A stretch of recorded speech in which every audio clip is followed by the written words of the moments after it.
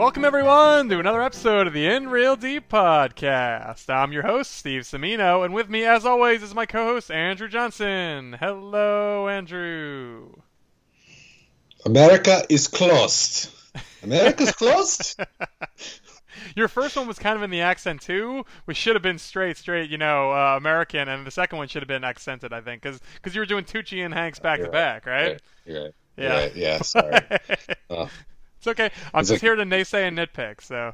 A question and an answer. Call and response. Yeah. Well, America is closed, sadly, in real life, but we are watching a movie where it was closed for, I guess not even fun reasons, I guess also very sad reasons, to Mr. Hanks, to Victor Navorsky, but a much more enjoyable movie. Weirdly enjoyable in a way we will discuss later on. I'm talking, of course, about The Terminal, the 2004 American comedy drama. I guess that's how we can describe it. That's pretty broad, but whatever. Sure. It's the next entry in our Tom Hanks filmography series, which we're slowly working our way through. And, Andrew, I insisted we do this one because I really like this movie. I have no idea what you're going to say. Don't get too into it just yet, but I love this movie, even though I know it's kind of bad, and I can't wait to hear your thoughts on it. Yeah, I mean, I think I can understand that perspective. Yeah, I can understand it. I wouldn't say I love this movie, but I can understand. It has a charm to it. I couldn't imagine someone watching it for the first time in 2020 saying, I love this movie. That would be weird. I feel like that would be, you'd be hopping on. But I think, we'll get into it. First, before we get to that point, let's do our beverage of choice segment. Andrew, I'm drinking a beer, which I believe you said you are a fan of. It is the Surrender Dorothy Rye PA from Seven Locks Brewing in Rockville, Maryland, your adopted hometown. Just right down the road from me, yeah. Well, you're tipping your hand on where you are in the world. That's right. To eagle-eared listeners, yes. I'm pretty sure they don't ship to L.A. No, L.A. has not gotten Seven Locks Brewing just yet. But they should, because it's very, very good. Yeah, it's good. It's and a nice little movie reference, and also a local Beltway driving. Yep, there's a picture of the Wizard of Oz castle right on the front. So. Well, it's both the Wizard of Oz castle, but also the Mormon temple, which so it's a reference to a movie and real. I get it now. Wow. Yeah, it's a combo. It's a combo, and I believe on the there's a bridge. I'm sure you've driven by there. There's a bridge an overpass over the Beltway that's right by there. That I think I used to have Surrender Dorothy spray painted on it, which of course is a reference to the Wizard of Oz. Yes, of course. Wow, fun facts from our resident Maryland expert. So. Yeah. Andrew, what are you enjoying this evening? I'm also drinking a local beer. It's a Port City Porter. That's from Alexandria, Virginia, but not too far away. It says on the bottle that it's a robust porter. So I don't know what that means. But, can you taste the robustness, do you think? Or is that just are they just making that up? I think of all porters as robust. Yeah, that was also a thought I had. I've never had one that isn't really. So it's not so much inaccurate as it is redundant, I guess I would say. That's a good way to classify it. It's not a session porter. No, I would imagine. It's a weird thing to even imagine. Yeah, I mean, they'll probably make one someday, and I don't think anyone will drink it. So that'll be. But God bless the fine brewers who make it, because they're rolling the dice and see what happens. Yeah. All right, Andrew, we're in a good mood. We're here to talk about The Terminal. This is I think the whole crux of this movie, if you describe it to someone, you obviously would start with it stars Tom Hanks and it's directed by Steven Spielberg. And I think those two things mean a lot. And then I think every other word out of your mouth would be, what the fuck are you talking about? Like, why? The first part sounds exciting. Yes. The rest of it sounds like gibberish. And why then would the first two be involved in the second part? I don't know I don't know enough about the genesis of this movie, but I think you would agree that it is, I wouldn't even say disjointed. I think it knows what it's going for, but it's just, the tone is just very odd the entire time, and I don't really understand, again, why those two stars of Hollywood decided to come together for it. I think the third thing you would say about it is a qualifier, which is, but Tom Hanks has a Russian accent, which then would make someone's head turn, because, like, why would you do that? Like, why would you take, like, one of the most talented actors to ever live and one of the most decorated greatest directors to ever live and have them do this together. And I should say, like, Steven Spielberg is making the decision to do this. Let's be honest, that guy can write his own checks at this point. So it's not really like, and same for Tom Hanks, I suppose. So it's not really like any studio was forcing them into like some sort of. No, absolutely not. It's produced by Steven Spielberg, directed by Steven Spielberg. Yeah. They could do whatever they wanted. They chose out of presumably dozens of projects to potentially make to put the Terminal in theaters. Yeah. It's not like 1947 and they're pushing Humphrey Bogart out for like his 27th movie of the year at Warner Brothers. These guys had choices.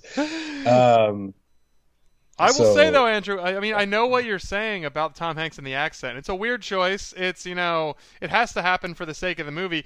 I would argue that Tom Hanks does a wonderful job as Victor Navorsky. I'd say the first 10 minutes are odd, and I think it's very, again, the tone of this is, I would not argue with someone who said the tone is odd the entire time and they don't like it as a result, but I think in the first 10 minutes it's very uncertain what you're getting into, and then I think as you go on and get to know Victor, both the characters in the movie and then you as the viewer, I think he's just unbelievably charming. Like, I would say this is one of the most charming, I think he's turned up to 11 on the charm meter here, which the movie needs. It does not work. I couldn't imagine this working with anybody else, and I think even Tom Hanks's Herculean performance in it is the only reason it is something special in my mind.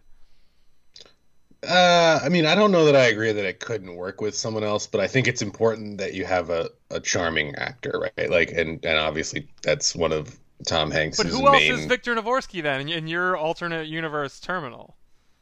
Gary Oldman. I'm just kidding. I don't know. You need someone puffy. You need someone sort of a doof, but also intelligent. Like I think it's a thinner needle to thread than you think.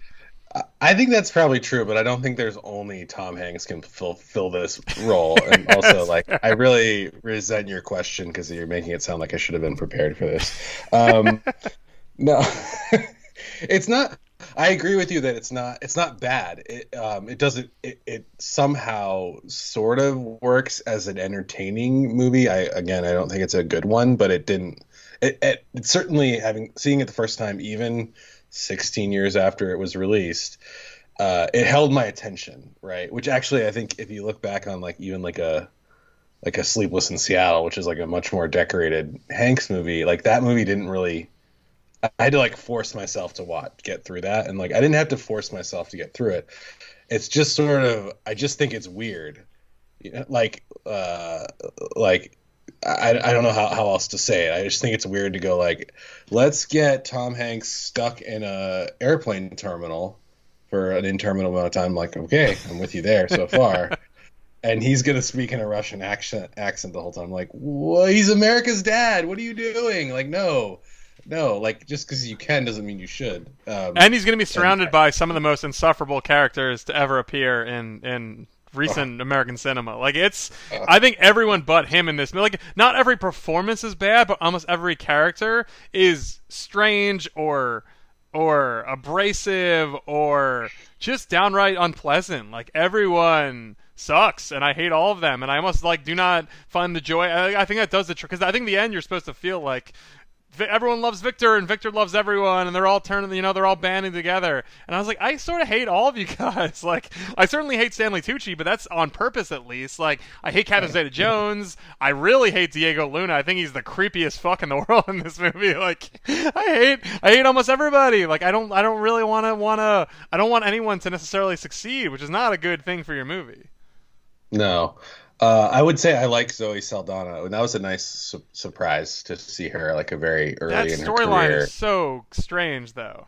Well, but her character, you were talking about the character. I found her character to be charming, although I agree that Diego Luna was just obnoxious. Here, I'll give you. He proposes to a woman without meeting her, and he's afraid. I believe he's never said a word to her at that point. But they like Star Trek, so they get married. Yeah. Why couldn't they just go on a date? Why couldn't the proposal be I want to take you out to dinner, as opposed to we're gonna get married at the airport?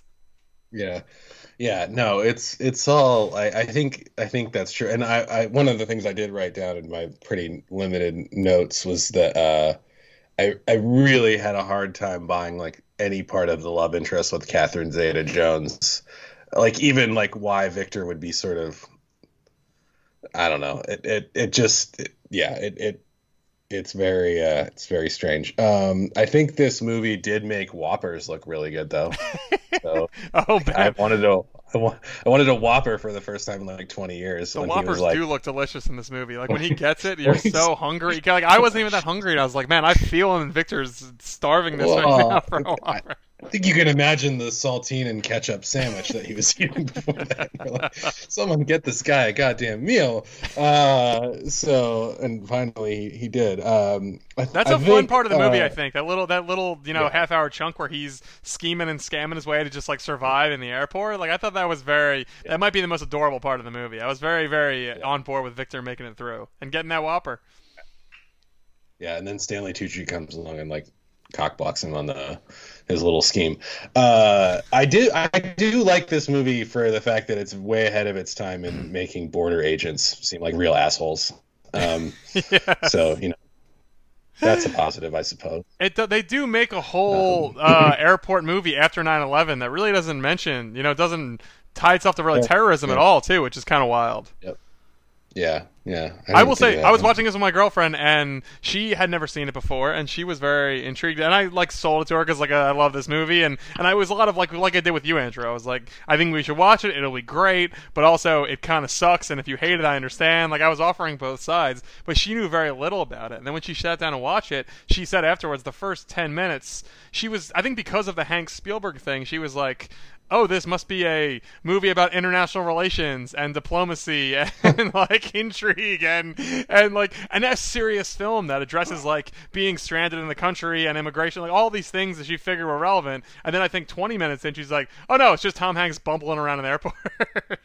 Yeah, And that's all it is. yeah, yeah. No, I think that's like you hear again, you hear the names involved, and if you don't go like even one slightly less shallow layer deeper, you assume it's going to be something, and what it really is to me is like I would definitely stop and watch 30 minutes of this movie. It was on TNT. Like it's a very cable ready movie, I feel like, and I'm a little surprised it's not like more of a cable ready movie already. And so, and I say that again, I don't really like it, but there are scenes I would like to rewatch, like the Whopper one, you know, I think I you'd guess that's agree probably that maybe it's. just it. But I think it has two things going beyond Tom Hanks. There are other things I do like. I think it has two things that are undeniably going for it. One is the production design is amazing. It looks. I mean, it's a little. It's cheap, not meaning money wise, but it's just like it's easy to just make a airport. They built an airport. I don't know if you knew that. They built an airport terminal. So that's wild. Like that wasn't shot anywhere. They didn't want them to shoot somewhere, so they built a giant set inside a hangar in L.A. and not LAX, but another local airport. So I thought it looks cool as hell, and you can tell Spielberg obviously used a lot of that Spielberg clout to get a $60 million budget, and you probably used almost all that on his salary, Hank's salary, and an airport. So I think that's great, and yeah, yeah, I think the script is really, really charming as well, and quotable. I think Tom Hanks has. You and I have been sending the straight text back and forth since you watched this, and like there's 7, 8, 9 things that my friends and I talk about that now you and I are talking about. Like there are a lot of fun things. He says like medicine for goat and Hugo Boss 149.99, 2 9s, 2 9s, 4 9s. Like he has the way Hanks says the stuff in his silly, stilted Russian accent is. I think they use it very, very well, and like the half sentences and all that are very charming. yeah. Sure. Yeah, I don't disagree. I just think it's like I'm just shocked that this is a thing that exists actually in retrospect. Um, but I'm like kind of oddly glad it exists. I guess is where I would sort of land. And yes, Do you one get hung man, up two on the women. pedigree element? You just wish it was that those two would have put their heads together on something a little more valuable to the cinematic world. I don't know, no, because I don't. No, I don't, and it's not like they didn't later, right? Like, I mean, they like made Bridge of Spies and like a Hmm. couple other things. So like, they did make more serious movies together and, excuse me, do more serious stuff. But it's not. It's just a strange thing to think about being in the universe. I guess like, that's what I'm like. just got to the end and I'm like, I didn't hate that. I don't know what I just saw, and I'm not sure. In the context of like Tom Hanks's career, I'm not even sure like where to put it. Although maybe it is sort of like it's either a bizarre sequel to Castaway, or which also involves a plane, or it's kind of like the start of the true downslope, which maybe is the case, and not like. Again, not a downslope where Hanks can't carry an entire movie, which I mean clearly carries this whole one. But I'd say the last one we did was Castaway, and this is a step just in terms of like overall like forceful, excellent performances. It's just not in the same realm essentially. So yep, that's a great way to pivot here to talking about Tom in general, because the last movie we talked about, as you said, was Castaway, and this is sort of a representative of a not a huge long time period, but I think as we said in the Castaway episode, this is where things start to take a turn, and there's really not a ton of misses in this era. You get Road to Perdition, you get Catch Me If You Can, you get Lady Killers, you get The Terminal, and you get Polar Express. So you get 5 leading roles, and I believe Road to Perdition did fine. Catch Me If You Can was beloved by everybody. Lady Killers, huge flop. Terminal did pretty well, made 214 worldwide, and then Polar Express was, I believe, a big hit. But I think this is definitely the era, and especially what we're getting to from here, where he loses that mystique. Like he wasn't a guarantee anymore. He was like not just a guarantee of box office success, but of nailing those choices. Like most of the things, a lot of the big stuff we've talked about over the last couple episodes is just he just kept making great choices. Like as good as he was in those movies, working with great directors, great writers, just a great cast. Like like we said, sort of stepping back and falling into, if not a supporting role, then certainly an ensemble-y type role a lot of the times. Like he definitely was mixing it up between big leading roles and smaller ones. And from here, you get you don't necessarily get that level of maybe he just ran out of, who knows exactly what the reason was. Did he run out of juice? Did he make a few misfires? It's hard to say, but things definitely take a turn at this point, not necessarily for the worse, but certainly not for the better. Yeah, and I think what's also interesting is like I feel like this, after watching this, I'm like, oh, he's also just, again, he's not necessarily, he's not at like Philadelphia, Forrest Gump, Saving Private Ryan peak, but it's not like he's bad in this movie, but he is like, it's odd, he's kind of settling into like some quirkier roles, and like as we look at the next few we've got ahead of us, so we've got Da Vinci Code, which I would argue just on the hair alone is a pretty quirky role. I can't wait to talk about. Actually, I don't know if I can wait. It's gonna be great, or we're just gonna that might be one where we pull our hair out and struggle to make it to the end of that movie. Hopefully, we're all wearing Robert Langdon wigs when we pull our hair out, and then we're gonna finish up with the Mr. Ray, which is I know it's strange you call it quirky, but he's playing like that to me that is an interesting choice late in his career to play such a notable figure. And from what I understand, I haven't seen it. He's in a much more of a true supporting role there.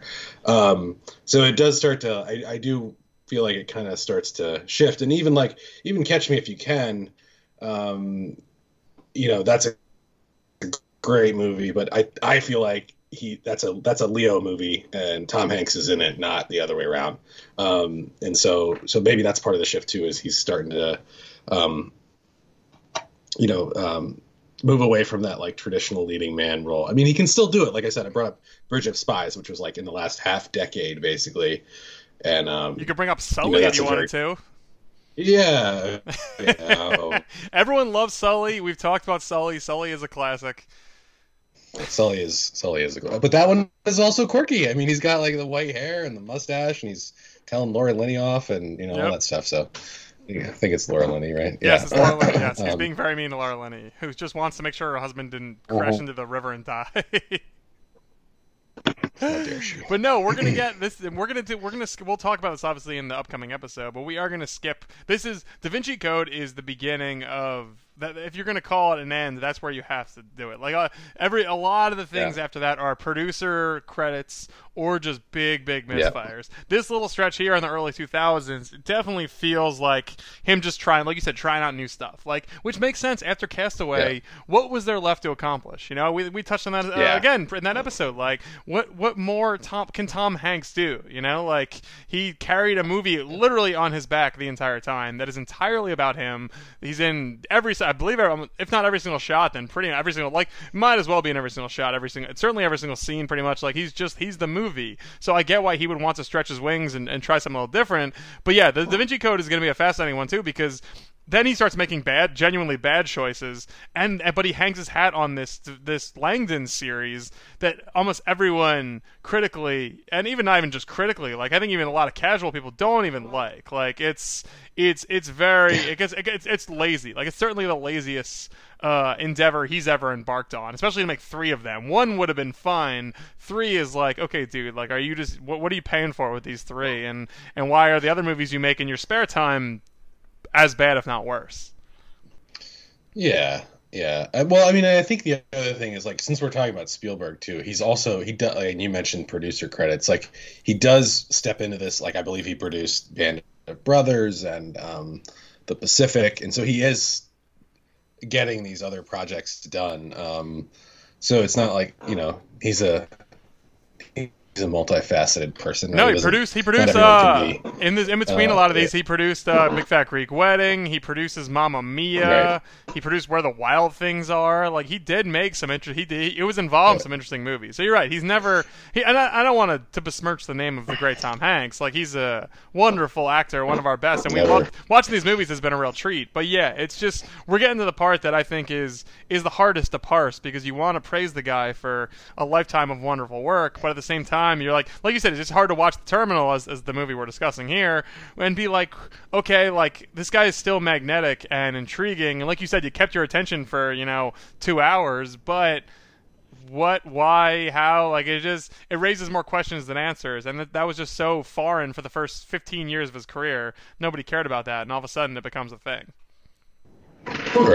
Right. Well, I one theory I have is that there wasn't a lot of yelling in this movie from Tom Hanks, and so I'm wondering if you can track the decline in his career too. I'll have the decibel meter out when we watch Da Vinci Code. And see if I feel like he yells all the time in Da Vinci Code, don't you think? Like, he's always yelling about the fucking turn that thing counterclockwise to face that statue, and it unlocks true. This. There's probably a lot of time-sensitive tasks that will bring some more yelling out. You're right. Mist for computer, like that. Those kind of tasks where you got to turn this and touch that and move that, and then that door opens. Yeah. There's a lot. Yeah. You're probably right. Well, we'll see. I don't remember. I know I watched this movie at some point, and I regrettably read the book, and it's probably one of the worst books I've ever read. I'm not advocating book burning, but if you had to choose one, this would be it. I read it when I was a senior in high school, so in 2004, I think, and I was captivated by it. But I was also 18 years old and a dum-dum, so. Yes. Yeah. Well, it's a way to read a 300-page book while actually reading 100 pages at best. I don't know if you remember, every chapter is a page and a half long, but then the chapter title is half the first page, and then the back page is half page. So it's there's nothing there, and the type is set at triple space. It's ridiculous. You can probably trace a direct line from the Da Vinci Code being a bestseller to wildfires in California being set by gender reveal parties. So that's all I'll say about that. It certainly didn't portend good things to come for the nation, that's for sure. So no.